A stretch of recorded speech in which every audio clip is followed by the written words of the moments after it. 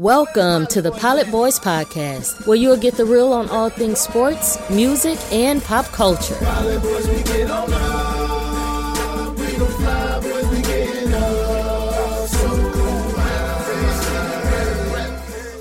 And here are your hosts, Vishwant and Partha. And we're back with another episode. We crossed the 70 threshold and we're in 71. It's a big date, March Madness time. We're into March. Spring is here. Partha, what's up, man? So today we're doing a special episode, bro. This is Pilot Boys Spring Break. You know, via Cancun for this episode. And we're having on a special guest, my roommate and great friend, Nafis Azad. Also great friends with V. Nafis is somebody that I've known from when I lived in Columbus, who at a young age was a really successful tech entrepreneur and then kind of shifted into being more on the founder side of things in the last few years. And so now he's one of the co-founders of a company called Lucky Labs, which I've invested in and I believe in. It's a pretty cool company. You should check them out. Nafis is also a fellow aficionado of California, of LA, of, you know, a lot of the beliefs that our group shares. So it's fun having somebody on to the show that can really provide like a friendly perspective that's fun, confident, and, you know, just offers something new. So we'll probably have him on the show a little bit. And tonight we all kind of partied it up a little bit. So this is the late night special edition Pilot Boys Spring Break. Nafis, thank you for joining us, bro. Yeah, thank you for having me. Honestly, it's I've been supporting the Pilot Boys movement for a while now and seeing what you guys have been doing. So it's cool to jump on board and riff with you guys live. I'm looking forward to getting in the conversation. To me, it's kind of amazing the fact that we can even just still record an episode, even though we're in different parts of the world. So happy that technology is advanced to the point where we can do this. So it's going to be fun, man. You can work from anywhere, even on vacation. Exactly. I mean, me and Parker are just one room over, so it's we got that going. But we're calling it Cancun. This is the first time where I think we've recorded a podcast, and I can legitimately say that you should be jealous of the weather over here. Yeah, so that's true. V, bro, what took you to Cancun? Right, man, it's just needed a break. I think I think the last year, I'm someone who likes to travel a lot generally and move around and experience and learn as much about the world. Yeah. And different cultures as possible. It's like always been a thing for me, but also it's like when you do get confined, when you are someone who's used to moving around a lot and you get confined for an extended period of time. And on top of that, just everything that everyone's dealing with stress because of this pandemic. Everyone's lives have changed. Everyone's carrying different burdens. You know, everyone's been impacted directly health-wise by the virus. You know, and it's kind of flipped people's lives upside down. So through that, you know, and then also like when you're working as an entrepreneur, it's like you are not ever giving yourself a break, right? Your mind is always clouded by so many different things. And when your mind gets super clouded, your vision gets clouded too. And that's the thing, is like you got to unwind and take a break and just try your best to just disconnect from everything from time to time. I know, Partha, you're a big believer in that as well. And then, we believe culturally in the water, being near the water, the sun, what that does to even your headspace. You know what I mean? What's the cultural side of that belief? I mean, we have, there are multiple holy bodies of water within our religion, right? That you consistently, people feel like when you go to the water, you get cleansed. You know, your spirit gets cleansed, everything gets cleansed. And it's funny because in India, you see, despite the pollution issues, people going to the Ganges and cleansing themselves still with that dirty water. So it's like when you get to the ocean and you realize that it's it's spiritually something as well. You know, I'm not super versed enough. You probably know better than me, considering you're supposed to be the religious expert in our caste system. Oh yeah, I know, right? Well, Nafis and I were out over at the beach a few nights ago, and we were talking about the ocean. It's like it's kind of terrifying because like if you take away the water, bro, like these are some deep ass canyons. Like that's scary as shit. Yeah, it's scary. Yeah, no, it's honestly, we're sitting there just looking at how vast it goes on you. The Pacific is just so long and deep, and like it's one thing with like, you know, everyone talks about we don't know what's at the deepest parts of the ocean. I think it's just treacherous that there's just miles and miles of unknown, regardless of where you look at it, from the surface to the depth. Like the ocean is beautiful, but it's a little it's something about like the unknown of it is kind of we like just alluring. don't know anything about what's down there. Yeah, and then also, you know, I don't know if you guys have ever been on like a cruise or anything like that. Yeah. When you're out in the literally, you know, you're in the middle of nowhere and it's just water everywhere. And if you know, it is a little bit overwhelming to think about. And like you said, the depth of it, we were talking about that today in terms of the waves, you know, seeing how the depth of water even changes, right? Yeah.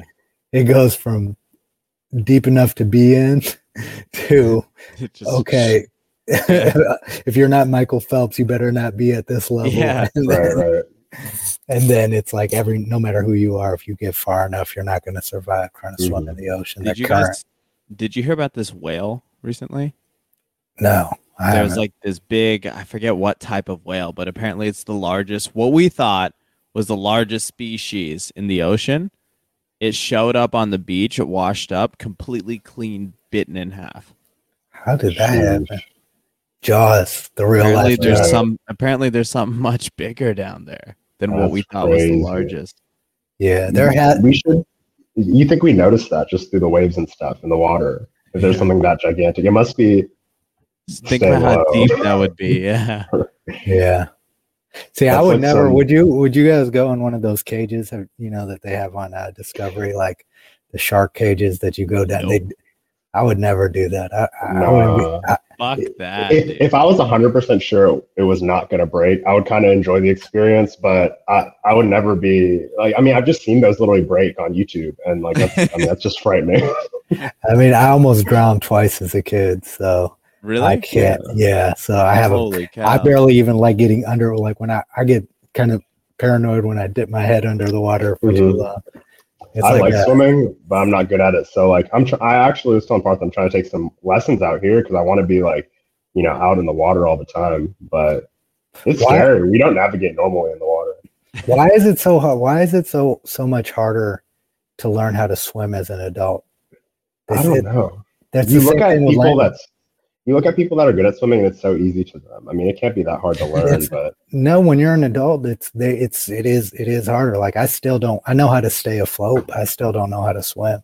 I think it's like our body structure, like, because, you know, we have more muscle and fats on us. I feel like it's easier to learn when you just have nothing on your body as a kid. Yeah, but you know, it's the same with language. The best time to learn languages is at 2.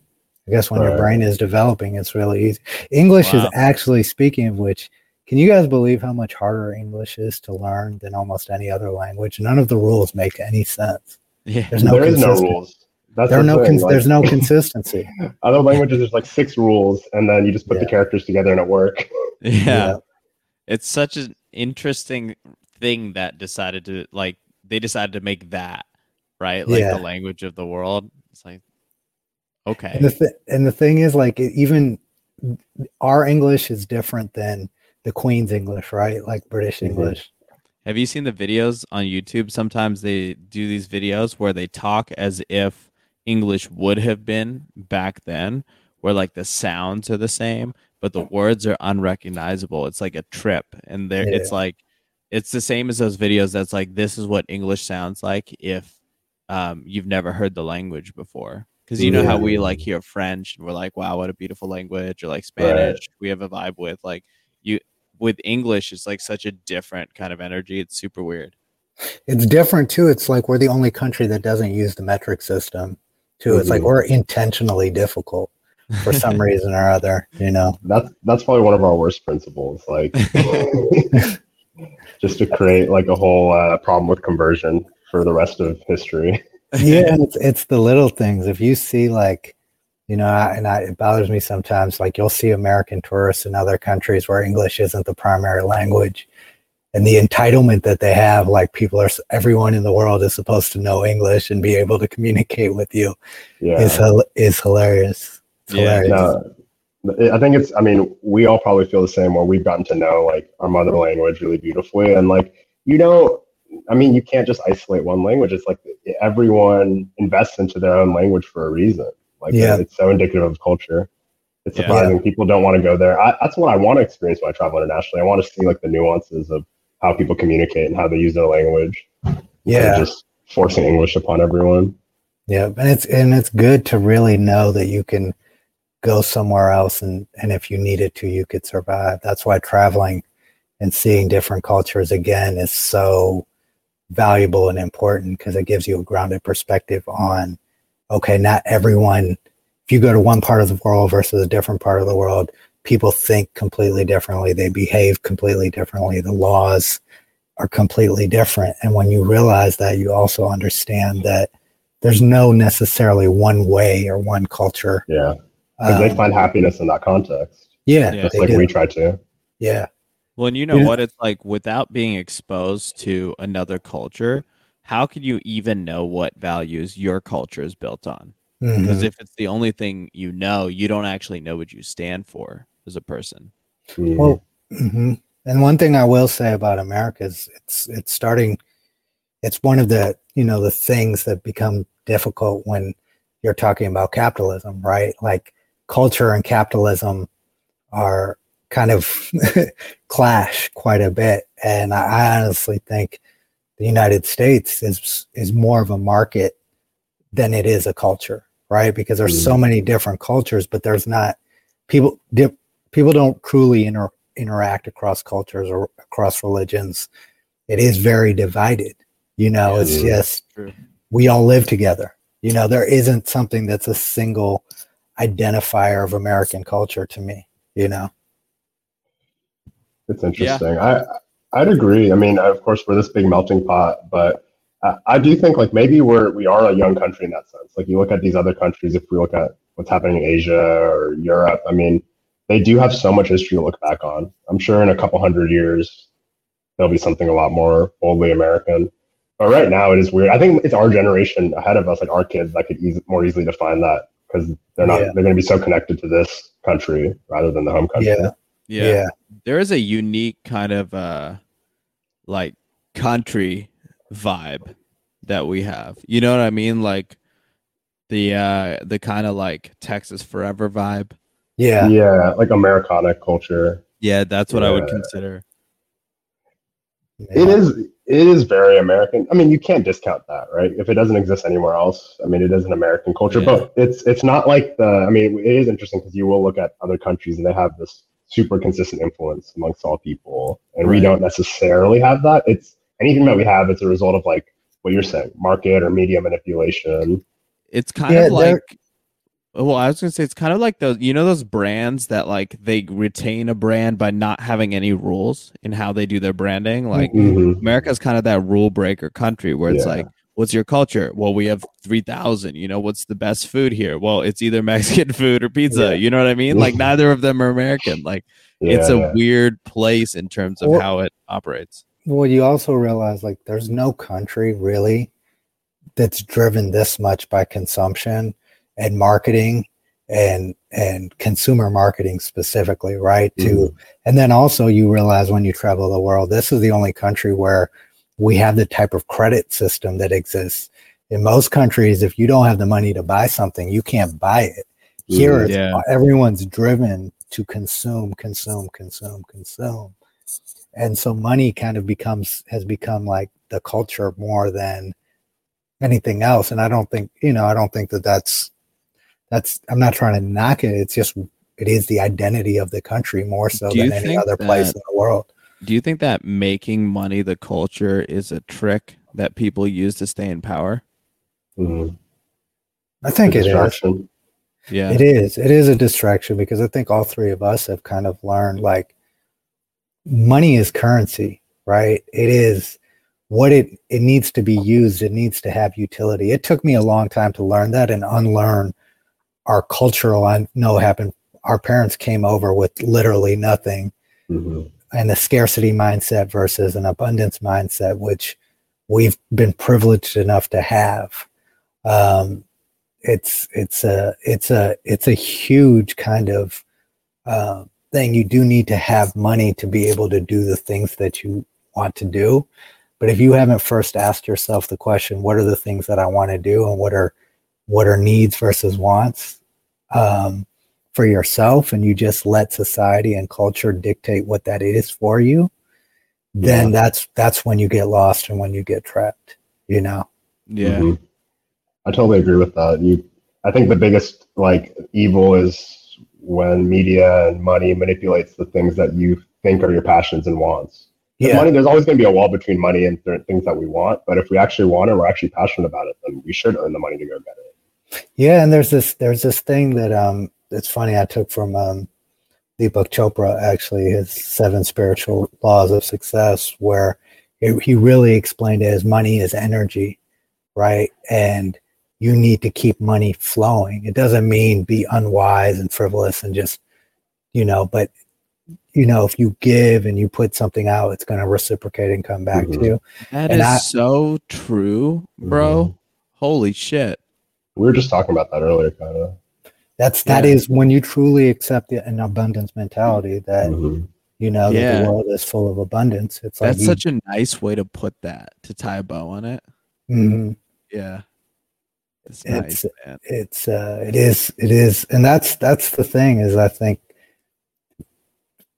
there are issues if you hoard it. And then there's also another thing. It's also about the intention that you put behind money, right? There are people who spend money specifically with an intention behind it of what they're going to get in return for spending that money. You have to also disassociate that. You still got to pay your bills and make sure you have a budget. But for example, if you're on vacation, don't go on vacation if you're worried about if you have financial stress or if the vacation is going to financially stress you out, because then it's going to ruin the purpose of the vacation, right? Yeah, absolutely. Yeah, that's so true. You have to have a healthy relationship with money. There's this book, I think I have it around here somewhere, Happy Money, and it's like about learning to appreciate. I haven't finished it, but it's like about learning to appreciate your money and like really value that when you spend money on something, you're receiving something like intrinsically valuable to yourself on that, and it really matters. Yeah, it is just a currency. I read this one book called How Rich People Think. Way back. This is the first book I ever read to like try and improve myself. And I don't even remember the author. It was this guy who lived in Georgia. And it was a short read. It was just like he was like, hey, I interviewed, a bunch of millionaires, like 100 of them, and I learned how they think, and I created a set of beliefs that they have, and I compared it with a set of beliefs that I feel middle class people have. And the first page was trading time for money versus trading value for money. And it was like the most important thing I ever read, because trading value for money showed me like a different way to understand that like money would flow in, right? Yeah. It like changes the paradigm a little bit in terms of how earning works. Because so many people think like you grow up being trained that you like work your way up, like the grade system, like you get to a certain point in high school, you have like seniority, and college, you have seniority. So it's like this constant cycle of like, they put you at the bottom, make you work to the top, and they do it again. Every single tier has ranks, and like all the lengths of time are like 4 or 5 years. That's all anybody can take doing something they don't want, right? Without the satisfaction. So like, I feel like you just get trapped in that cycle, and like understanding value for money. It's like, oh wait, I can just jump like to wherever the heck I want to if I can create that much value. Okay, dope. Let me learn how to create value instead of learning, any particular skill.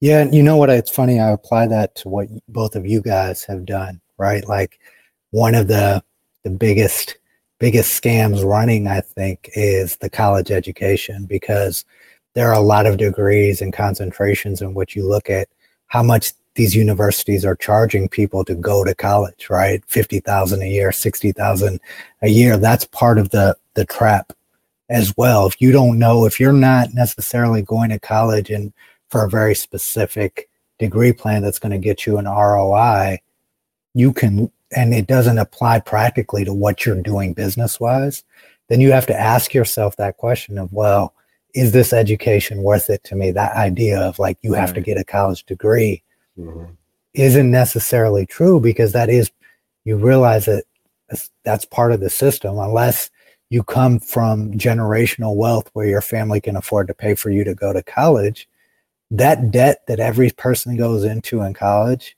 for the most part, they spend a lifetime paying back, you know? Yeah. You know, there's this sign that I used to see a lot at like startup events and like a lot of the finance events that I used to go to, where there were like signs and it was like, you wore like entrepreneur or like venture capitalist. And one of the titles was always independently wealthy. Yeah. And I was just like, I want to be independently wealthy. Yeah. You know what I mean? Like, it's just such a vibe to it. Like, oh shit, like you don't need anyone. You don't need anything. Like, you're just good. Right. That there's another word, that accredited investor. That's another thing. Yeah. You know, once you can become an accredited investor, you've done what you've needed to do to dictate the rules and how you engage in your own life, with your own life. Like right now, it's Tuesday night. If I was working a 9-to-5 job, I couldn't be on vacation on a Tuesday, but I like going on vacation during the week because it's not as busy. I want peace of mind more than anything else. Right.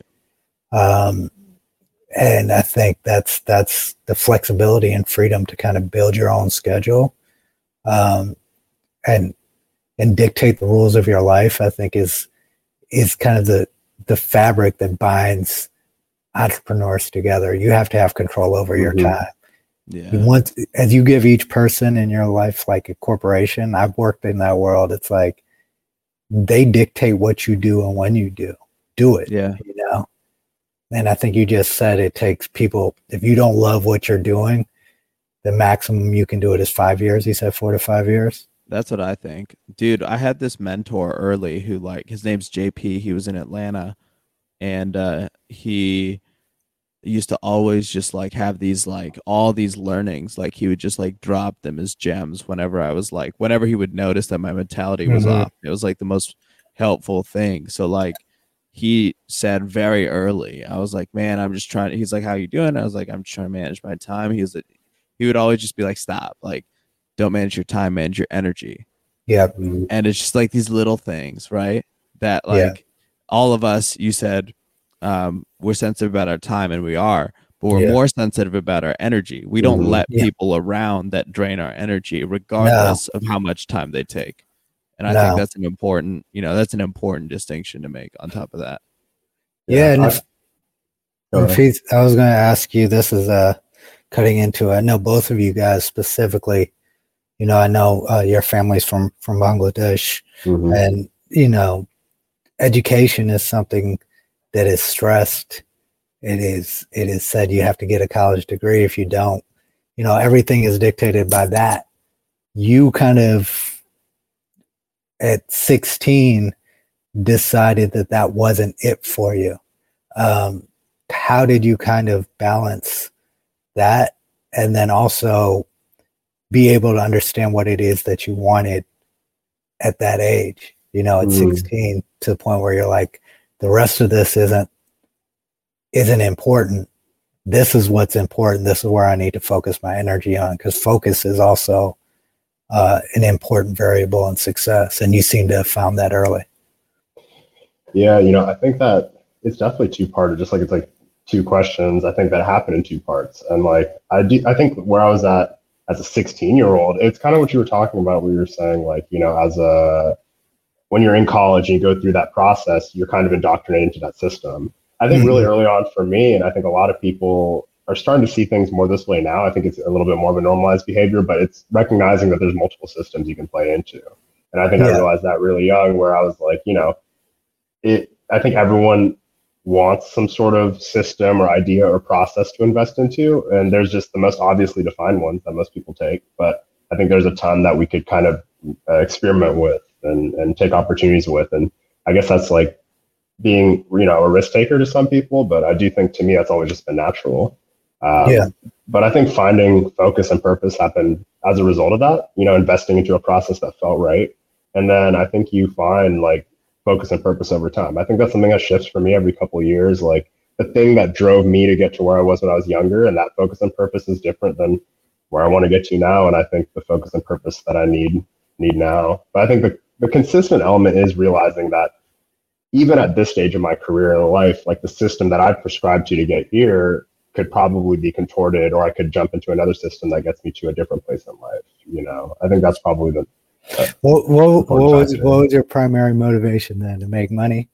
So early on. Yeah. To be self-sufficient financially, was that it? That was probably an important part. Money was obviously something that like I was after, but like the thing is, like I was never, I don't know, I met a lot of younger entrepreneurs that were probably more money hungry than me. Like I don't think I was viscerally money hungry. I think like I was smart enough to know that, and especially just like, I didn't grow up in like a rich family. So I think like when you don't have something, you're going to quantify your goals around that. Right. Yeah. So I think I kind of chased after money a little bit, but it was probably more so like what you were saying, which is like, I realized that what I wanted in my life was probably like more leverage and self-sufficiency and the power that comes with that. And like, I think money's an easy stepping stone to get started with. But I think I learned really quickly, like the actual tools that I would wield that will get me to where I am is probably not directly related to money. It's probably a lot more around knowledge and, inspiration. And those things, I think, money gets you closer to, at least. Yeah. Again, money is a vehicle, right? It allows you to go from a business in your garage to having an office. Like there are actually real things that money does for you. And part that I think you have realized this specifically over the last few years, going from this being your dream and your dream alone to now understanding that you need to have a team, you need to have grow beyond like just individual goals and expand outside of those. Right. Dude, like legitimately, Nafis and I were talking earlier about that. And it's like the further you go, the less you feel like you're working, because you start to find like your true purpose and passion. And that's an enjoyable version of yourself to be, right? Like for example, like the tactical side of that would look like, there's a decision I have to make on strategy, or there's like some various things happening and I'm trying to think through many different variables at once, like taking a walk, going for a workout. Things that I already like doing are what I do when I have things on my mind, right? So it's like when there's more problems to solve, there's more on your mind, and more problems to solve is the luxury of being at scale where you have many, many more people executing many things at once. So you're taking in a lot more variables. So you need more time to mull it over and think to yourself. And like, so for me, that's like a very enjoyable place to be. So like my way that I construct the business around myself is to facilitate me being me as much as possible. Because that's the thing that I do that nobody else can do, is like be authentic to me. Right. Yep. And it's like, I feel like that is such a shift in terms of how you think about work and like money and everything in general, because money's a byproduct of that, in my opinion. So it's like, as you get closer to finding your truth and what you do every day, and like maximize how much time you spend on that, you make more money because you're doing something that's truly unique to you. And that's what makes it valuable.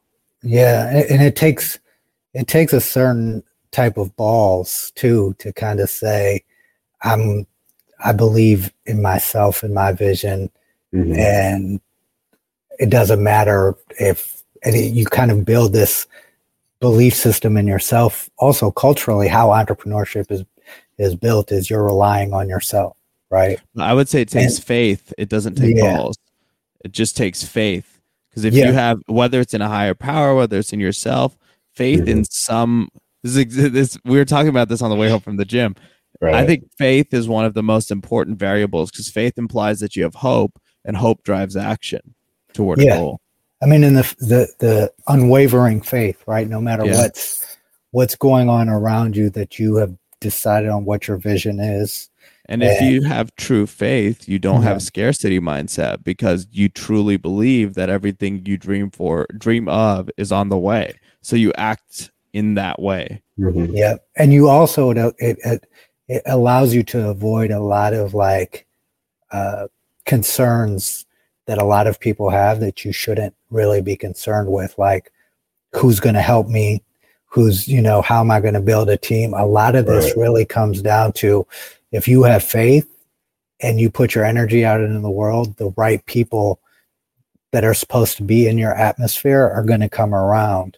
And if you have that mindset too, and you're not caught up in always thinking about like your needs and like, oh, I need this, and you just keep working toward your goal and fixing whatever issues you have as they go, eventually it's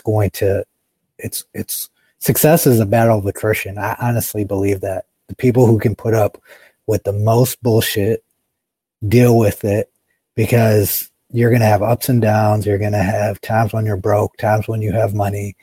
Like, it's not for the faint of heart. And that's why it goes back to faith. If you don't have strong faith, you're going to quit. You're going to quit before you even start. I honestly, like, if you don't have that type of faith. And then on top of the faith, it's like you need a personal detachment from all of those things that you could gain or lose. So it's like, it's cool to have a sick crib or a nice house or like whatever jewelry or whatever you like to have, nice clothes, whatever. Dope. But if you had to go back to shopping at Kohl's, if you're equally in the same place, then yeah, it's a pretty good life. That I think that headspace where you truly don't actually care whether you have things or not, but when you have the money to have them, you do, because it's more convenient, or it like is a way in which you like perform self-love. You know what I mean? Like treating yourself to a nice like quality of life. Like, I think that's a different way to look at money, business, and life in general. It's just a different set of values. Don't let anyone else kind of dictate what makes you happy. Yeah. One thing that I will say having money allows you to do, and I always say this, is that I just want to have fuck you money, and what that means is the type of money where you can dictate what you do when you do it. Where's that bar for you, bro? I don't have a specific number. I have, with my background and knowing how money works, I kind of know what that number needs to be. What is it? I mean, if you can get to a net worth of, I'd say $8 million, and you have controlled spending, you have to have, you can't live like that and be going to the Gucci and Louis store every day and buying $600 belts and $1,000 sneakers, right?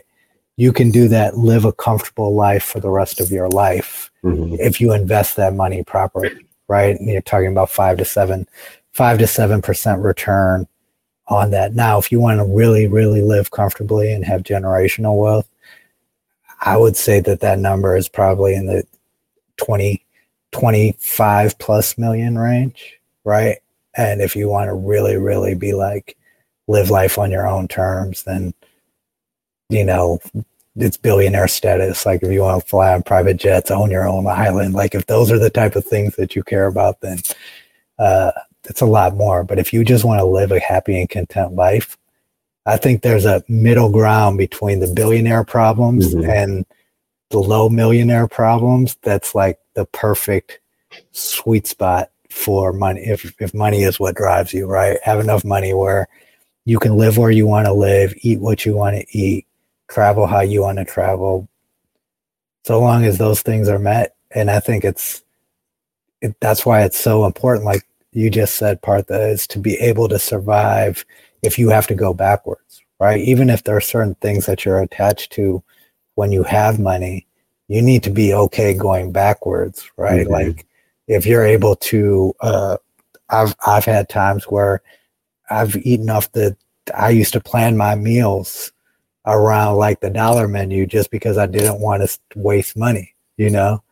I knew how to like structure my diet where I would only spend $5 a day, you know? Yeah. And those are things that you have to think about. By the way, you can do that. You can make some like bomb ass fried rice for $5 a day. That'll fill you up all day with some veggies and stuff. Yeah. I've seen that before. Yeah. Yeah, because the other thing you realize when you're an entrepreneur is that any free capital that you have, you feel like you need to be putting toward your business. So if you are, that's the part of the glory that people don't understand. The people towards something, right? Like you don't like to sit on it.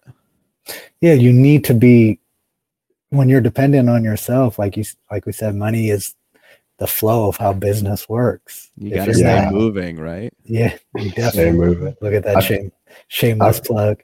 Right, lassogear.com. No, but I agree. I feel like I have as I've gotten just deeper into being an entrepreneur, I get this like really weird itch that I pick from saving money.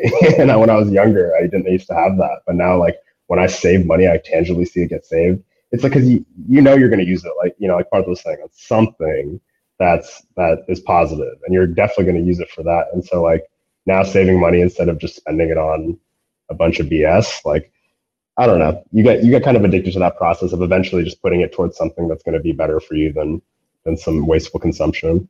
Yeah. When you actually realize how much you actually need to be happy, if you set a threshold of happiness for yourself, you don't need unlimited disposable income. It's really about finding things to invest that money in, so that later on down the line, you don't have to worry about it at all. When you do, you know, one thing is age is undefeated, right? Like you don't want to be get to a point where you're later on in life and you still have to be working to make a living. And that's where saving and investing. And I think also once you actually start making money, you realize that money grows very slowly. There's this belief, this lottery mentality of people that think that you can get rich really quickly. You can, very small number of people do, professional athletes, lottery winners, people like that get rich quickly. But you find in all of those stories, the reason that they lose a lot of that money is because they did get rich quickly and they didn't understand or appreciate how hard it was. Or vice versa. Someone will get rich quickly with 8 years of failing before that, where they were struggling, right? Exactly. And it's like all of a sudden something clicked right at the end of year 8. Yep. And that's that really is understanding the value of money, because if you're making 5% on your money every year, or if you're getting 10%, that means you're making a lot of good decisions. Yeah. You know, and when you understand that, what a 10% margin is, it's like, okay, well, I got to be really smart with how I spend my money and invest my money as well while I'm in the earning phase of my life, you know? That's very true. I agree. Money does grow. I was going to say, my buddy once told me a saying. I'll leave it at that. He told me, he said, a flower that is planted quickly can be uprooted quickly. I really like that. He told me that when I moved out here, basically saying, you know, take your time to get settled in and do what you want to do out here. I think that's true for everything though, right? Like nothing really worthwhile comes from trying to rush anything. Yeah. That's such a dope saying. Yeah. He said it better to me than that though. I'll have to get the exact quote for us. Yeah. You know what? It's funny. It applies to money and it applies to life. The concept of compounding, right? Like Partha, for you, it's been an 8-year grind, but the way I try to frame what you've done is each year you've invested and gotten a return, and each year you've compounded that. That's the idea of making small incremental just hit a threshold Absolutely. and that you could recognize. Then well, you know what's crazy is the the revenue numbers are actually exactly like that. They're like basically, like it's pretty crazy how it comes together. But I mean, not without its hurdles, obviously. Not everything is smooth, but like it's like as you go down, it's like the value you learn to create may grow linearly, but as you're applying more and more value, you can increase the rate at which you compound slightly with your increased abilities and perspectives, but it still does take quite a while. And I think as you age, you get less time sensitive. So like, younger P would probably have been like mad, like stressed about like, I need this done like this month or like in the next week. And it's like, now it's like, if we do it this quarter, you know what I mean? It's like the perspective shifts because you've lived more life. Yeah. Yeah. It's when you really understand that you have to be patient, no matter what you're worried about with time. It's like patience is something either you're going to develop, or if you don't develop, you're unlikely to succeed. If you don't, specifically in business, you've got to be, you got to be, when it's your time, it's your time. And what's funny about that, literally could be within 1 year, or it could be 15 years, 20 years. Like you hear these stories about people, like the one I always talk about is J.K. Rowling, right? Like the Harry Potter books didn't explode until she was in her mid 40s. Yeah. And she had been writing her whole life. And now she's a billionaire, like from writing some kids' books. But the thing that probably she did, not what she thought was going to pop either. But the thing that she had was, regardless of whether or not she was big or not, for that time period of her life as a fully functioning adult, she did not quit writing, and she did not give up belief on herself that this is what her purpose in this world was. And that's why eventually battle of attrition. And I think there's two elements to it. So if I were to make an analogy, you have to learn how to build the boat, and you have to learn how to tell the weather. Those are the two skills you need to build a business. So many people focus on learning how to build a boat, and they have no fucking idea what the weather's going to be, and they crash and burn. And then so many people want to talk about the weather, but they don't know how to build shit. So it doesn't matter what you think, because you didn't prove it, right? You didn't put anything on the line. And sometimes you have to, if you look at the auto industry right now, and how, if you follow the markets and how things are shifting, now you have Volvo announcing today that they're going to shift their entire fleet by 2030 to all electric. GM has made this announcement. When Elon Musk first started this electric car thing, people were saying, oh, he's going to get destroyed by the big automakers. They're going to consume them. And now they're responding to what he's doing, and that's why you have to have that unwavering belief. If the first Tesla Roadster, it failed. But now you're talking about the big three adjusting to his rules. I could only imagine that type of win, right? Like, not from a financial standpoint, but from that type of win in terms of, everybody told me that this wasn't going to work, that I was going to get stomped out. And now I'm driving the market. Yeah. And it's not just me, but my technology and my concept and my belief that this was going to be the future is being rewarded. It's actually nice to see other cars. Now, I'm sure he's still confident in Tesla, but I'm sure he's happy to actually see other people embrace what he believed in early on. Yeah, I think what's amazing though is, like, he probably appreciates that so much now, but if he desired for that feeling, he probably would have never got here. He probably got here from, like you said, just believing in himself and not setting any expectation to what was going to happen to everyone else as a result. Yeah. I think that's the important thing, is that you have to know what the end goal is, but you have to be open to where the journey goes. And so, like, if he was trying to build this Tesla when he started, he would have failed. But he went for the Roadster first. And as the technology iterated and got cheaper to make, he started to bring the price of the cars down.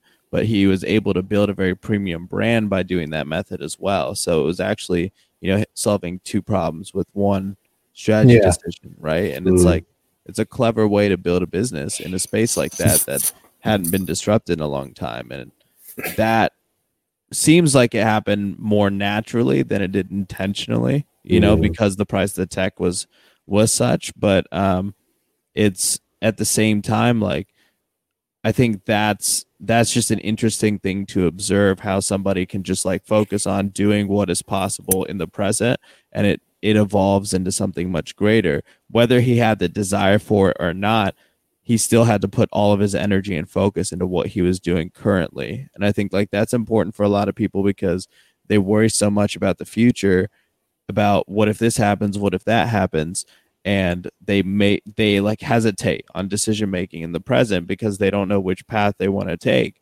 And it's like, well, just do what feels right, make the decision, move forward quickly, and let life take you where you're going to go, because authenticity will take you towards your goals faster than any other path. But so many people get caught up analyzing, and it's just not, over analyzing something is not a great, or I'd say productive character trait. What's interesting is like that you were talking about people who think toward the future. There's also people who get stuck in the past, right? Like past decisions, how things didn't work out with efforts in the past impacting how you behave in the present and your present decision making. So you're right. I just wanted to say you were right about people who are too forward thinking. And then there's also people who get caught up thinking about what happened yesterday. Like you have to be in, every single day is a new day. Every single, like literally 20 minutes from the next 20 minutes is it's important to kind of keep that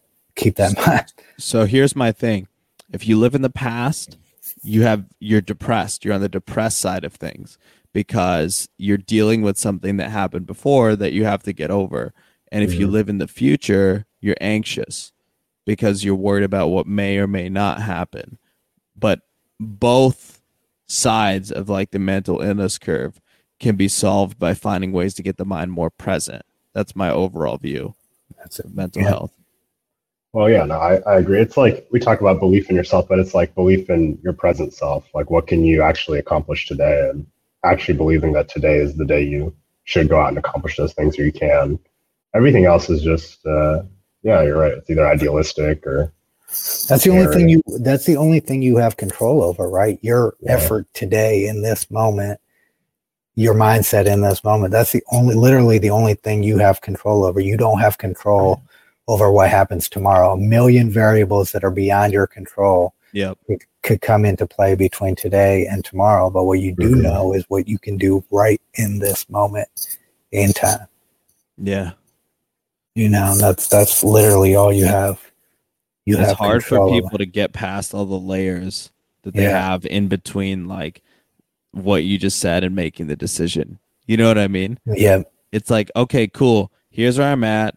Which decision do I make? And like some people are able to just be like, all right, I'm going to do that one. Next decision. And some people will hit like 5 layers of emotional and mental blocks before they even get to deciding one way or the other. Yeah. Yeah. I think, people who don't kind of go through that process though of living in the present and figuring it out, you see also like you guys know the people who have their whole lives planned out when they're like 16 years old. Like, I'm going to graduate. I'm going to go to Harvard. I'm going to get my degree from blah, blah, blah. I'm going to go from there. I'm going to work for a senator. And after I work for a senator, like that's how it sounds, right? They have it all planned out for 10 years. And me personally, I think that that's a very unfortunate way to live your life because you don't know who you are going to be at 22 at age 15 and what you care about, what your priorities are, what you can tolerate, what you can't tolerate. There's so much pressure generally. Like, on that note, I think punctuality is an unhealthy habit outside of the workplace because I think that, professionally, obviously punctuality matters because you're respecting someone else's time. But in a personal standpoint, if you're scheduling out all your free time like to the hour, then there's no life there. You know, that's how a robot lives. You're not allowing yourself to be a human and like move with whatever, you know, desires you want. So I think like overdoing, whether it's scheduling or timing for things, and like even like dinner reservations, right? Like if I'm a few minutes late, I'm a few minutes late. I'm never stressed about a dinner reservation. If I get there too late and they're like, hey, we gave your table away since you were so late, you'll find something else to eat. Yeah, you have to stand here. Okay, sure. That's like, I'm not upset about that. You know what I mean? Like it's life. Like it's not so serious. But when you take all those little things so seriously, it just leads to like a very tense mind. Yeah, you're stressed out constantly. Yeah. Well, both your guys' situations, it's like you're not giving your present self a chance to even act on its own. You know, whether you're planning things out too much or you're worrying too much about the moment, like that's I mean, and it's in actions like that and conversations too. You know, we always talk about like how people are so reactionary during conversations and they're not able to process things well. Like you talk to certain people and you know, they just have these gut reactions to things that are being able to process, and you're not really giving yourself you're not giving your present self a chance to take in that information in a fresh way at that moment. You know, what's funny is I'd say this is that you already know what you think. Why don't you listen to what someone else thinks, right? Like why if you already know what you think, why do you need to reinforce that? It's almost like it's wasted education. It's a wasted time. Yeah. Like you can learn more from listening to a perspective that's going to give you a fresh set of eyes than you have just this is what I think. You already know what you think. It's the same as planning your life out to me, which is like it's planning your mentality out, and you're not giving yourself any flexibility around it. Yeah, that's. We all know. I was going to say we all know people who struggle with that character trait. It's like. You can have like when people are really in their heads, right? Like if they're overthinking or whatever you want to call it. I've been seeing this stuff on TikTok. Actually, that's why I said overthinking, where they're building like this community of people that call themselves overthinkers. And everyone's in there commenting like, oh yeah, I'm an overthinker. And I'm just like, yo, by identifying as this type of person, that's a bad thing. Like I would not go on a forum and be like, oh, like I have a weird walk too. You know what I mean? Like, why would you? But that's like the internet had like depression flex for so long. I feel like that's kind of out of trend. But so it's like the new one's like I'm over analytical. Bro, what? Yeah, so you've seen it too. I haven't, but I believe it. The type of extremes that social media has created for people. It's all about what do I need to do to generate attention. Bro, and also literally people will be on there saying I'm thinking about killing myself just so they get engagement on social media. Trying too hard to find an in-group. Everyone's trying to normalize everything. There's just some things that shouldn't be normalized. There's just really some things that are like flaws that we should call flaws, man. It's not this in-group community that we should all embrace. It's like, let's find some way to rehab our way out of the situation. Yeah. And you know what's funny is whenever like I see like these disasters happen on social media, I'm like, I feel like people are rooting for the worst possible outcome more than they are like a happy and safe outcome. It's like they want it to be the worst possible thing to happen. And it's like just so it's like 1% more entertaining for them in terms of the content feed. And it's, like it's so dehumanizing. People are suffering. and that's you know, I feel watching that guy Steve will do it on now. Oh yeah. It's just like hard. I like him a lot, man. I met him once. Great hang. He gave me really good vibes. I met him. Awesome. He was a really good guy. He was like, I was in Columbus and I took a picture. There was like 30 kids and I was just pulling up to the gym and they're like surrounded. I took a picture for these kids and I just started walking away. And he's like, bro, you want a selfie? I'm like, of course I do. He was a really good guy. But yeah, no, it's torturous watching what he does to his body all the time for attention. It's like, yeah, dude. It's not worth it to me, to each their own, but sheesh. Well, let me ask you guys something, because I feel like the idea of the number of followers you have determining whether or not you're viable or not is kind of weird, right? It's like, I want to know what people do and why. Like, is there a purpose to why you have 1 million By followers? the way, I think that follower count is losing trend with Gen Z. Yeah, I think so. They don't give a shit how many followers people have. They care more about how unique their content is. Yeah. I think that there's still an implicit like metric or currency around follower count, but Yeah. I don't know. I don't think it's a good investment to try to build that as your main form of currency today. But let me ask you this question, right? It's like it's dictated. A lot of things are dictated by what the market demands. It's very, and I think if you're selling something and you know that the metrics show that the number of followers your brand has, that the number of likes on a post, the number of comments in a post, these things actually do impact buyer and consumer behavior.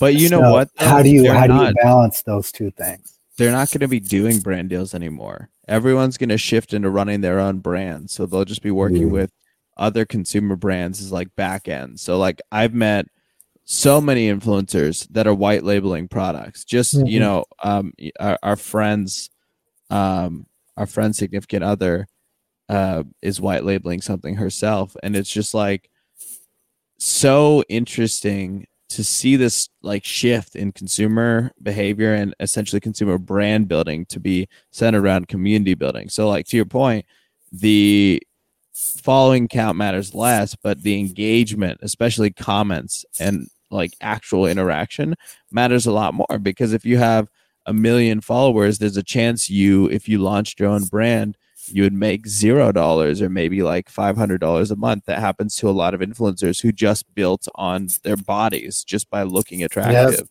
But when you have actual community and story and uniqueness and character, you can actually sell products. Show the Pilot Boys some love by getting some of our exclusive merch at shop.pilotboys.com. You're listening to the Pilot Boys Podcast. Hey guys, this is Partha. You might know me as a Pilot Boy, but I'm also the CEO of Lasso.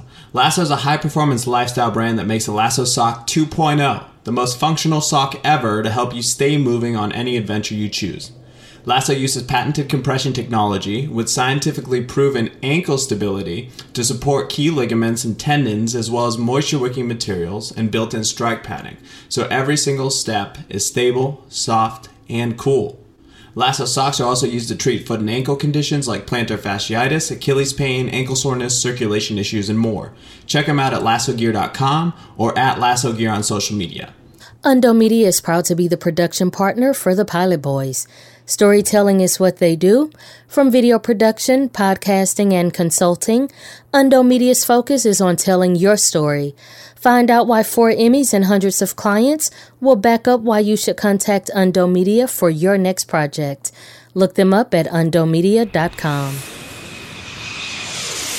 Funny you realize, I don't know if you guys saw the story, I don't remember, it was a girl who had like multiple millions of followers, and she started like a t-shirt line, and she posted and she got like 1 order or something. And that's a girl that was a huge influencer, was authentic.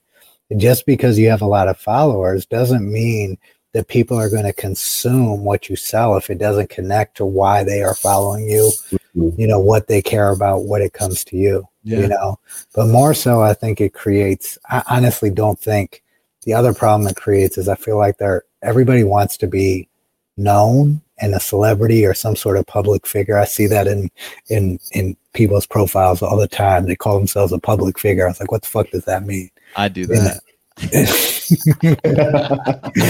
and I go and I look at their page and I'm like, I don't know what you're a public figure. They just sell socks. Like, I want to know what you do. They just sell socks. They don't even do anything. In a boardroom. That's funny. That's what most people think Partha is selling socks. It takes. They're just like, what a douche. Only Elon Musk sees that he's selling technology. Right. Actually, dude, you know what? That is probably true. I don't think a lot of people understand like what I'm trying to do. Yeah, they'll figure it out. They'll eventually figure it out. I think it's like, if you know, you know. I've never thought about that. That's why you have the opportunity you have, is because no one else has seen it. I know. I don't think I necessarily like I've always felt like I shared a lot of my story, but I've only shared the past. I've never shared the future. Yeah. Well, I think it's if everyone saw what you were seeing, then what would make this company viable? Right? Well, like that, because you have to hard. It's hard to build it. You know what I mean? But it's also understanding the step that mattered, right? Like, it's like we know this in clothing, right? It's easy.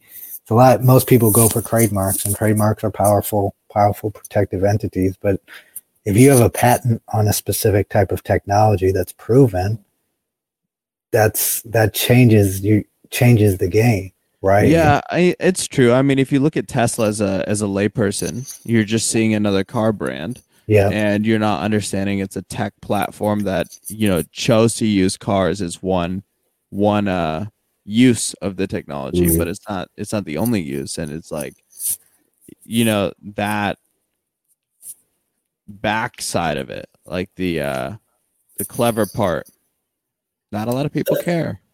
That's fine too.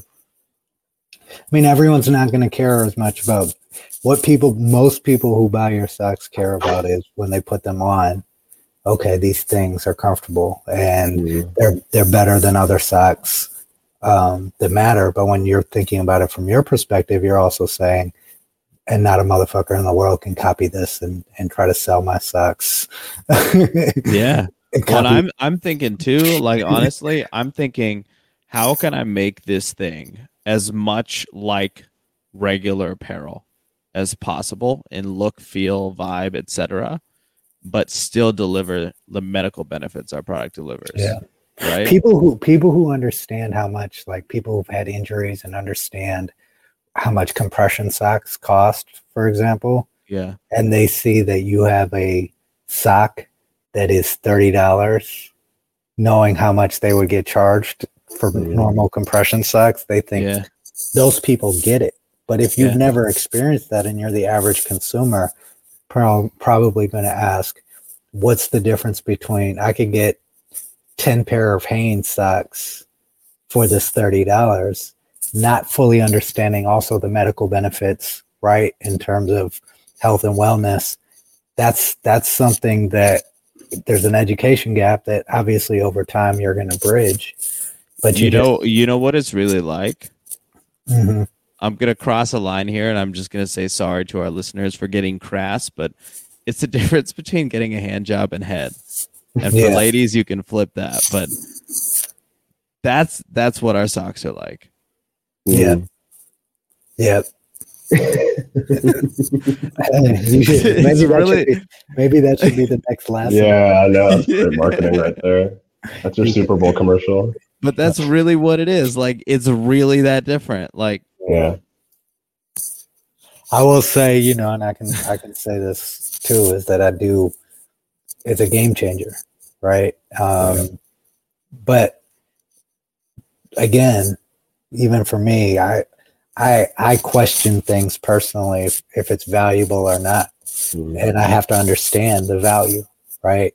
And I honestly didn't fully understand the value of what you're doing until someone else who recently had an injury, I sent them to your site and they ordered some socks. And they're like, $30, that's it for real compression socks? He was like, this is cheap. And I was like, oh, I get it now. You know what I mean? It's not something, I'm not thinking about socks. I just go to the store and buy socks, Yeah, for sure. Partha, how important is it for your socks from a consumer perspective to look good and feel good versus the medical side? That's my number one. My belief is that like the general premise of Lasso is that if you repackage healthcare in a consumer friendly way, people will do preventative health. And so our technology is preventative health. The way it's integrated into apparel is essentially done in a way that it doesn't change the consumer experience of essentially dressing yourself on a day-to-day basis. It's marketed toward people who would already be wearing athleisure. And so we're essentially just swapping out all the generic athleisure products people wear for things that actually benefit them and help contribute to, both recovery and preventative health in a meaningful way. And so like, that's like the macro. Mm-hmm. So I think it matters like entirely, to be honest. I think that's the only thing that matters. I want to ask this question to both of you guys in terms of how your minds work and how a technological mind works versus the common person, right? How did you guys kind of see that? Like, for example, in Fizz, you do a lot of design work for brands and development of apps as well, and you really focus on the look and feel of those apps. How did you guys identify that I needed to be in the space where I'm advancing technology and creating something unique in the marketplace versus kind of sticking with a formula that kind of already works? Okay. I mean, I think there's like a delay there, at least for me. There was a delay between finding the point where there was a point where I definitely idealized the idea of being someone that creates change or changes things. And I think technology is like a beautiful lens if you grew up in the last 20, 30 years to kind of press on. Just if you look at our most recent history, it's just all been driven by technology. So I think that was the first step where I think I was just interested in history and just naturally it was easy for me to see that like technology has changed everything we've done over the last 100 years. So I think it's the easiest hammer when you think about change. But I think it got to I could have always wanted that. I never actually gone into building technology. And I think like the process of actually putting time into going through the experience to realize is that I actually, have conviction that I have the mind to create technology that can solve problems. Like, I think that was a different event than the time that I wanted to create technology to solve problems. Does that make sense? Yeah, that does. That second event, by the way, V, I don't think I've ever been asked that question before, so I appreciate you asking it because the thought is formed. But I know all of us probably have thought about this, but don't just go around like flexing on people, right? Yeah. But I think similar to Nafis's second point, saying that he had the mind for what he wanted to do, I recognized at a young age that it was easy for me to outperform everybody. And in high school, I did it with no effort. In college, I did it with some effort, but like significantly outperform people who were working twice as hard as me. Yeah. And there was a point where, we had a calculus test. The calculus professor was regarded as the toughest professor in the history of Georgia Tech, which, by the way, is ranked the #1 toughest school in the U.S. So this is supposed to be the hardest class ever. The average on our tests was around a 30% every test. And we only had 3 tests. So second test comes around. First one I did above average. I got like a 65, average was a 30. Second one comes around and I had studied some stuff the day before, but I had kind of been a little bit lazy about studying for this one because I had other stuff going on that I was working on. So I read the book and just flipped through the pages. I went to sleep. In my dreams, because I was focused on this before I went to bed, I was reading. I just had flipped through all the pages of the chapters. I hadn't read those 2 chapters. And I read through them word for word in my dream. I did all of the math problems. I learned and understood in the dream how the mechanisms work. I go into the test the next day. Every question is from those last 2 chapters of the 7 chapters the test was over. And many, many people in the class has not done the last 2 chapters. Average on the test was like a 20. I got a 95. I missed one question. It was because I forgot a negative sign when I wrote the answer and circled it. Mm-hmm. And it's fascinating too, is it's also, you really understand that some people's minds are trained to be really skilled. Like math came easy to you, clearly, right? Numbers and all of that. And it was a moment where I was just like, that's like a thing that I need to use in a way. It's interesting. For me, it was like the opposite. I'm a very practical minded person overall. Like, as far as math goes, I was really good at arithmetic and algebra, but geometry and calculus were not my thing, right? I was good at stats, I was good at arithmetic, and I was good at algebra. Geometry and calculus, I was like, I'm never going to use this shit in real life. I didn't think that I was going to, right? But when it came to reading comprehension and anything related to verbal function, that stuff came so easy to me and naturally. If I read something, those reading and comprehension tests on the SATs, it was easy for me. I'd breeze through those things in 5 minutes. So that's why it's also important. I think it's not a flex, but what happened, Partha, is you recognize what you were really good at early on, right?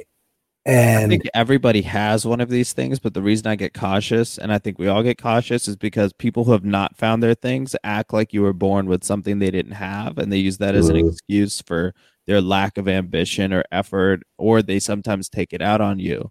And I think it's just like, I think everybody needs to realize like they have the same magic in them. They just have to let it come out. Yeah, and it's understanding the race that you're running.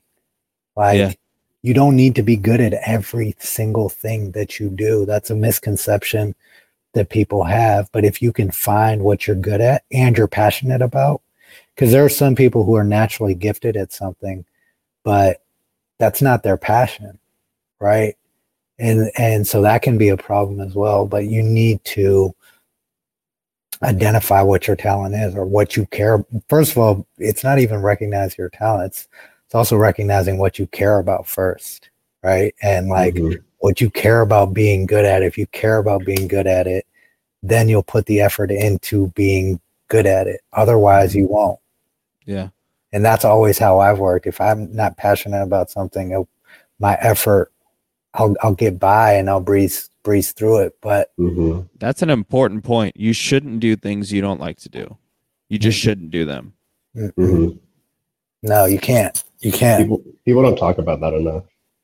I feel like we have a culture where, we just put up with, you're kind of bred to just put up with what life hands to you instead of just throwing the bullshit away. Well, everyone's kind of being programmed to fit into certain groups, and the fear of failure is something like that drives a lot of people. If you look at most of like the people who are, for example, in the Fortune, the Forbes 100 richest people or whatever, if you look at it, it's like, and you look at their track record, it's like there's only one thing that they were really, really successful at. It's hard to duplicate success, right? They've all tried other things, but there's that one thing that defined them and made them, and they've never been able to duplicate that success. So that's why it's also important to identify what you're good at, because this isn't an easy game. The probabilities aren't high in terms of actually becoming successful. By the way, I just want to talk some shit real quick. There was this dude back in Atlanta. Sine and I used to always get so frustrated because this dude, he had sold some company during the tech boom, right? Yeah, it just got lucky, essentially. He didn't even sell it for that much. He sold it for like 10, 15 million. Yeah, I'm not gonna drop names, but he sold it for like 10, 15 million, and the people who bought it sold it for like $1 billion like a year later. And so it's like he would always talk down to everybody he met with and act like he knew better, like no matter what. And it used to just piss me off because I was just like, dude, like not only did you get lucky, you weren't even smart when you knew you were lucky. Like you were stupid while you were lucky, and you somehow ended up with $10 million. Like, what the fuck do you bring to the table? You know what I mean? Like, why should I even listen to you or your unqualified ass opinion? And I'm so sick of people fucking being like that in this world, like acting like they actually know something. Nobody knows anything. Not even Elon has been contacted by our alien friends, right? Yeah. So literally no one knows anything. Everyone's getting lucky, and it's all about what you do with the luck that you're given. Mark Cuban is a great story to contrast your guy from Mark Cuban. Cuban the other way. Yeah. The Cubans, Cuban's story is he sold a company that's pretty much completely useless and became a billionaire. And he knew it was completely useless. But what he did recognize, he was an entrepreneur from a young age. He recognized a trend, and he created a company that had potential value within that trend and got out when the going was good to get out. Right. But then he also knew what he cared about. There's nothing Mark Cuban cares about more than owning the Dallas Mavericks. Right. Yeah. And so he took that and he was able to put his energy and his money towards something that he actually cares about. And it grew a ton, dude. And it grew a ton. And then also, he's also grown as, he's got a lot of wisdom when it comes to how to operate as an entrepreneur because especially at this stage of his career, he's become much more, tempered in his age, much wiser. He has a really active voice, which you don't see in a lot of entrepreneurs his age. He jumps on Twitter and will talk shit about stuff. Like, that's an important trait to have, I think, when you're at that stage. You have a qualified opinion, like you would say. Yeah, you should use it. Yeah, and he's not scared. He has a presence. He's I won't disclose too much, but I had a good night with him at the All-Star game. And the thing about him is he's current. He's current and he's present in the moment. He knows how to identify how to treat people, right? I don't know how to describe it, but that's how he got to where he's at, right? It's that like X factor ability to deal with people. Everyone has some level. I think everyone at that level, that within that echelon, like they have some ultra level of intelligence in one category. His might be social, knowing him. It's usually social intelligence. If you have social intelligence, but sometimes it's not. Look at dude. I mean, he owned the most poppin' bar on IU's campus when he went there. I mean, he had a wealth of different experiences to help him understand how the fans who come to the Dallas Mavericks games, what they care about and what they value, what the players, because what he was doing at the time was pretty revolutionary, right? What his players needed to perform at their best. And that's why their facilities were better than everyone else's early on. They were like the trailblazers in that. And then also just, what's funny though? Those are pretty basic practices in the tech industry. Yeah, that's true. He was the first tech owner, really. Yeah. Everyone else was private equity before that, and they treated all their players like financial interns. Right. And then the way he was super vocal and stood side by side with the players, just through everything. He banned. They were the first team to stop playing the national anthem. Dude, after the hurricane, he flew JJ Barea and a bunch of supplies to Puerto Rico. Yeah. On his plane. Yeah, he's a genuinely that's that whole mindset. He has an abundance mindset.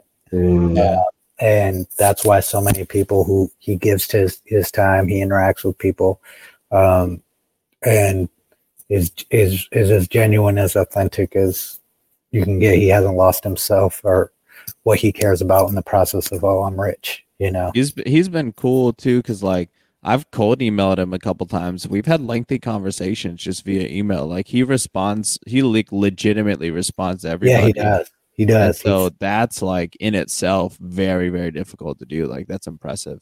Yeah, an accessible billionaire is something that if you have access to, you take advantage of, not for trying to access their money, but accessing their brain and how it works. This dude is pretty public too about how accessible he is. And still, I know very, very few people who have cold emailed him. Yeah, it's interesting. Same thing with Gary Vee. They say Gary Vee responds to everything. I bet. And yeah, I mean, I feel like Gary Vee doesn't even sleep. I feel like he just sits there all night responding to DMs. I don't think that's how he recharges. Sign up for wine text. He starts responding, and then his eyes close, and he does that all night while he rests. No, I like how he built that brand up, and then he just created the phone number that texts everyone wine text. Great fun. I think Gary Vee is a bot. I think he's a deep fake. Right. Oh man, there's no way that's humanly possible. That man has so much energy. Yeah. You know what Cuban has, Partha? We were talking the other day about we were talking about like essentially quantifying the idea behind leadership. And so we're saying leadership becomes at scale, it becomes like your ability to be aware of how you can use your power and then being principled in the way you use it. And that's like Cuban at every step, right? Like super tactical, super aware of the moves that he can make, whether it's tweeting about some shit that he doesn't really need to tweet about, or going on a private jet to help some people, and then having really good principles with the way he moves himself. So we want to follow that direction. Yeah. That's like the greatest of leadership. Yeah, relatability is actually one of the most important attributes when you are tasked with leading large groups of people or have employees, right? If you can't put yourself in the shoes of your lowest income employee and your highest income employee and everyone in between, and understanding like the rules and things that are important to me versus someone who's trying to survive and keep a roof over their family's head, to understand the differences between those groups of people and never operate from a position of entitlement is I think the greatest attribute of any great leader, right? Right. That's what they have. Absolutely, yeah. Because if they have the ability to make change, but they can bring empathy to it, I mean, that's how you actually positively affect people, not just the people that you want or like you. Speaking of empathy, this was a topic we talked about over text. Is empathy and is a important word culturally that we're dealing with in America right now, because I feel like there's a lot of divisiveness going on, whether it's as great as it looks or the media makes it look. Is that Jeremy Lin's recent issues or commentary he had, because there's been a rash or significant increase in hate crimes against Asian Americans. And I believe in the league that he was in, people started calling him coronavirus as trash talking, Wow. And he was just talking about how, people misconstrue and don't understand that each race in this country deals with a different type of racism. And it's not just a different type, but it's just, I think what happens is you get so caught up in what you're identifying with and what you're dealing with. It's sometimes hard to see that this is a common problem, that it's packaged differently, but it seems like a common theme that we deal with, right? You have foreigner bias, you have racial bias, you have skin complexion bias, you have language bias.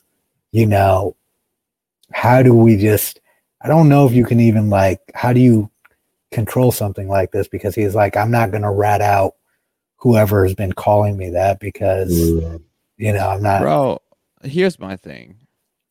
This is I don't know, maybe I'll come across a little ignorant, but who cares, dude? It's really not. I just don't feel like it's that big of a deal within the context of everything that's going on that Jeremy Lin has some shit to complain about. You know what I mean? Dude, okay, someone's bullying you on the playground. I don't really give a fuck. I just don't. Well, I don't care too much about him, but I put it in against the background in which he's making the commentary, which is but I mean, significant. There is a significant. That shit's always increase. There, right? So it's a significant increase. No, but it's. I think it's the context that he was trying to provide it in was it's like a trending news story, right? I mean, does that mean that it's to your point, Partha, was it always there, or is it just trending news now? Well, for a year, anti-Asian violence has been up, especially right after the pandemic struck. So, that's a known thing, right? So it's I mean, I don't know what the goal is, because it's raising awareness for these things, in my opinion, does not solve these things. It's weird because I think awareness is an important tool. I think it's a little messed up because our culture or society's kind of created this process where it's like we generate awareness around something and then we move into like condemnation and then cancellation, you know? And that's not necessarily, I think that's like maybe the macro goal when some of this stuff happens. It's like, let's just, bring so much awareness and all of a sudden everyone's afraid to act a certain way because they'll get canceled. And it's not the same as true behavior change. It's just building walls around people. The reason that people need to be aware in this country, and not to be crass, is because we have a lot of ignorant motherfuckers in this country that need to be made aware of certain things, and that's the sense of entitlement. If people come to the do we need to make other people aware that break these rules, or are we just projecting our own values onto somebody else? Like if somebody wants to talk to you away, isn't it kind of on you for listening? Like obviously when someone initiates violence, like crosses a line, not disagreeing there. But why is adults talking shit about other adults something that we need to all talk about when only the people not doing because the belief system? What about in the context of violence? Yeah. In the context of violence, it's important to mention that, but I think it's more important to call the police. I think that's how you deal with the violence side of it. But I think the conversation yields very little fruit because it's a bunch of people who already don't do that, just essentially, masturbating on their own values and just virtue signaling to each other about what they stand for. When at the end of the day, the people actually doing this shit don't give a fuck, aren't reading those outlets anyway that this content is being distributed on, and ultimately it accomplishes very little, if anything. Well, I don't necessarily agree with that because the thing about awareness is this, right? Because of belief systems, and we've learned this throughout history, and this is why unchecked belief systems lead to and not bringing awareness to certain things lead to things like Nazi Germany. They lead to things like Mao Zedong. They lead to things like the US. I don't think those are good examples, though, because that would only be one of many, many, many factors that led to those outcomes. No, but it's not just a lack of awareness. You have to have a culture in which you say there, if you do not set boundaries, and this is an individual life too, if you do not set boundaries on what you are willing to accept and not accept from people, if you, the person that is dealing with that stuff, if you don't set the values, the power structure will not set those values. And it's very important in terms of how people handle you and how people dictate you in business and in in personal life, that there's certain ways and certain things that you're not. I will agree 100% on that. I think that's a really good point, that if someone doesn't speak up on behalf of it, then it won't get spoken up for. I think that's fair. However, I genuinely don't really give a shit about Jeremy Lin's perspective on this. And that's a fair point. You don't have to. You don't have to, because it's like that's funny, because I was reading a bunch of stuff. You probably saw it about like Ibrahimovic basically telling LeBron, like, stop. Bullshit. Yeah, he was like, you're an athlete, stop talking about politics. And of course, it's like, it's a little bit easier to say that maybe in that context, because there's a very vocal, like, Black Lives Matter movement. But like, this one's weird because I don't know, like, how many higher profile Asian people are there in our society to speak up. So when one does, or the first one does, you kind of got to give them. I think it's like Kaepernick, right? Okay, here's where Jeremy Lin has lost his credibility on race to me, is the amount of time he spent talking about the fact that he was going to grow dreads, then grew dreads, then got in a beef with Kenyon Martin, whose opinion doesn't really matter. I know they were former teammates, about the fact that he had dreads. The whole thing was such a dramatic saga. For me, this was just another reach for like, hey, can I please be relevant and play in the NBA again, as opposed to, actually meet. I don't find Jeremy Lin a credible source on any sort of opinion of that. What about just out of curiosity, what do you think about Kaepernick? I like Kaepernick a lot, but to me, I don't Kaepernick find him Lin, productive. Same situation. Exactly same thing. But I like Kaepernick a lot more than I like Jeremy Lin, because I feel like Kaepernick has made a real different presence. He's made a real sacrifice, right? Whether or not you think it's fair or not, or how much he has not, he was a viable NFL quarterback that could have made $6 to $7 to $8 million a year, and by just getting in line, and he made a sacrifice. Now, where I have a problem is when people start comparing Kaepernick's sacrifice to what Muhammad Ali sacrificed and what other people who have, Kaepernick had already made $100 million by the time he decided to take the stand and become woke. Yeah. So the price wasn't the same. Just to point it back, like, I'm not trying to hate on Lynn, but I just don't. If you don't respect someone and you don't if you feel like they're just coming across like they're whining about something versus trying to really address the problem, what I do think, or Nafis point out, is if people in America who aren't Jeremy Lin don't speak up, who actually have a public platform, that's not on the news every day that violence against Asian Americans is increasing. So if the media is not bringing attention to it, and he has a platform by which to do that, and he does that, and also gives proper context to what something that he's dealing with. I mean, if you want to tune it out, you can tune it out, but why should you have an issue with him kind of expressing how he feels to the platform? No, I think it's fair. I think it's fair for him to express it, right? I just don't think it should have been covered. Like, I don't find that to be newsworthy or relevant by any means, right? Like, I would rather hear somebody who has context on the actual problem at hand, and like maybe a police chief in a city where it's been, going up. Like, that would be more important to me. It's like a means to an end process when you see these like celebrities step up and speak up, which is like, I agree that it's probably more contextually accurate to have the police chief of this, San Francisco or something talk about it, but that's going to get like 10 views. And so like if the macro, means to an end, if the macro end that we're looking for is like people get aware of this issue and change, then you probably do need that person that has a megaphone attached to them everywhere they go, no matter what they do. Yeah. I mean, I think it's undeniable. It has positive impact. I think,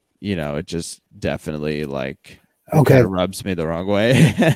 Well, look, let's move beyond the Jeremy Lin thing, but I do want to speak about the Zlatan thing, because I was a big fan.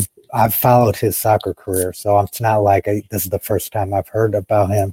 He's actually someone early on in his career, he's an ethnic minority in the country, that he's from Sweden, and he would voice constantly about the issues that he kind of dealt with.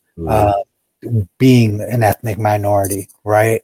And then to turn around and do this speaks to the level of entitlement that he has to be able to just go and play soccer, right?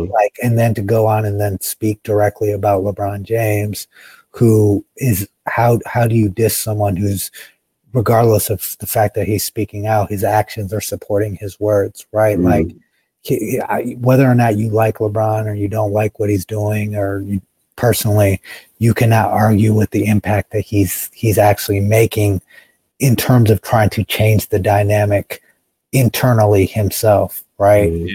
I think hearing this analogy, I would rescind my hate toward Jeremy Lin, because I really don't have a place to speak in the same way Zlatan doesn't. Yep. What a nice parallel. Yeah, that's a good transition. That was some growth. Well, the context y'all saw it live. Look at that. That's what growth looks like. Wow. But that context you provided with Ibrahimovic, I didn't even know that. I'm like, I'm not a huge soccer fan. I think it's interesting the fact that I wouldn't have anticipated that he went through some sort of similar plight and then turned around and had that reaction. Like, maybe it comes from a place of innocence. Maybe he had a really bad reaction when trying to speak up, and maybe it just went really poorly for him. And maybe it's just a general piece of advice that he's trying to give off. It's. I agree with you that it comes from that place of entitlement where he can just go play soccer and be super rich, and those problems that affected him 20 years ago probably don't anymore. But maybe it's an honest piece of advice he's trying to give athletes, where it's like, hey, this might be more trouble than it's worth. Yeah, that conversation could have gone completely differently if he provided the proper context. Sure. And he would have just said, look, there's certain athletes who get so focused on things outside of what people pay them to do, right? And especially if you're not educated, there are a lot of people who speak out on issues without being properly educated. But the example you point out definitely cannot be LeBron James. Yeah. And that's the thing. In the context of LeBron, Yeah. it's not a good context. Not a good argument at all. Yeah. And that's where you creep in. This is entitlement. This is also in the light of a recent confrontation he got with a Lukaku. They got into a real confrontation, and in that confrontation, Zlatan had basically thrown racial slurs at Lukaku's on the field when they got that. They got to physical. So in the background of that, it's like, okay, why are you calling this guy out? Are you motivated by right? Is there something else or here? Is he just looking for like headlines? Probably just dealing with some shit. It's a weird muzzle to put on the issue when you think about the history soccer's had. It's even recent, like so much recently with like open racial slurs and things like that in soccer. It's a weird thing to try to suppress. I agree. That's an interesting thought though, Parthen. That happens a lot. It's like name dropping LeBron James and creating controversy around LeBron James is going to create conversation around you. Mm-hmm. Yeah, maybe What do you guys think? He's trying to get. What do you guys think about that idea in today's world that all attention is good intention, good or bad? Like being in the headline for something scandalous or being in the headlines, is it all valuable noise? I think I don't know. I think the rules have changed where I do think it's easy to redefine your image if you make a mistake. Even with cancel culture, I think it's easier than ever now. If you make a mistake, you can come back and you can rebuild your image and rebrand yourself because you have control over, that asset or the production of that image. Yeah, that's a good point. And I would say like if you did go out there and say some shit that's mad ignorant and get in a bunch of trouble, then that's probably kind of like an ego decision you made, But if it's like if it's your calling to truly like speak truth to people, and that leads to some controversy along the way, I think it's a totally different feeling. Like it's the good kind of controversy, not the bad kind, right? Mm-hmm. And I think that both can be monetarily productive, but the good kind of controversy is long term, like effective, and the bad kind of controversy is extremely short term. I mean, that's where like a 6ix9ine, where is he now? Nobody knows, right? And he's probably gonna get like the second anyone finds him from any of the gangs he's pissed off, like he's in a bad spot, As soon as he runs out of money to be able to pay for security. Right. Yeah. That's so really what that's a crazy life to be living, and that's what happens when you get that clout the wrong way. Mm-hmm. Yeah, it goes back to creating value versus creating attention.